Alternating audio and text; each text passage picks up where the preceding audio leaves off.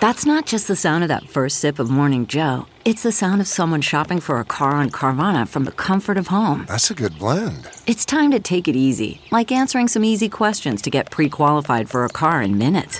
Talk about starting the morning right. Just like customizing your terms so your car fits your budget. Visit Carvana.com or download the app to experience car shopping the way it should be. Convenient, comfortable. Good morning, I'm Margie Ellisor at Fox 2 with your St. Louis news, driven by Bommarito Automotive Group.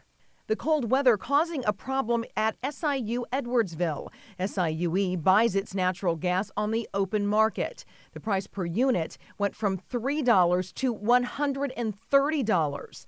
That is a more than 400% jump. The school lowered thermostats to 68 degrees all over campus to save money. Illinois Governor J.B. Pritzker toured the vaccination site at the Belclair Fairgrounds in Belleville. He called it amazing, saying it's helping keep the public safe.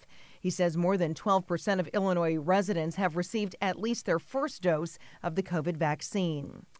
In sports, the Sharks in town for a two-game series with the Blues. Third period down 2-1, less than a minute to play. The Blues pull their goalie for an extra attacker, and it works.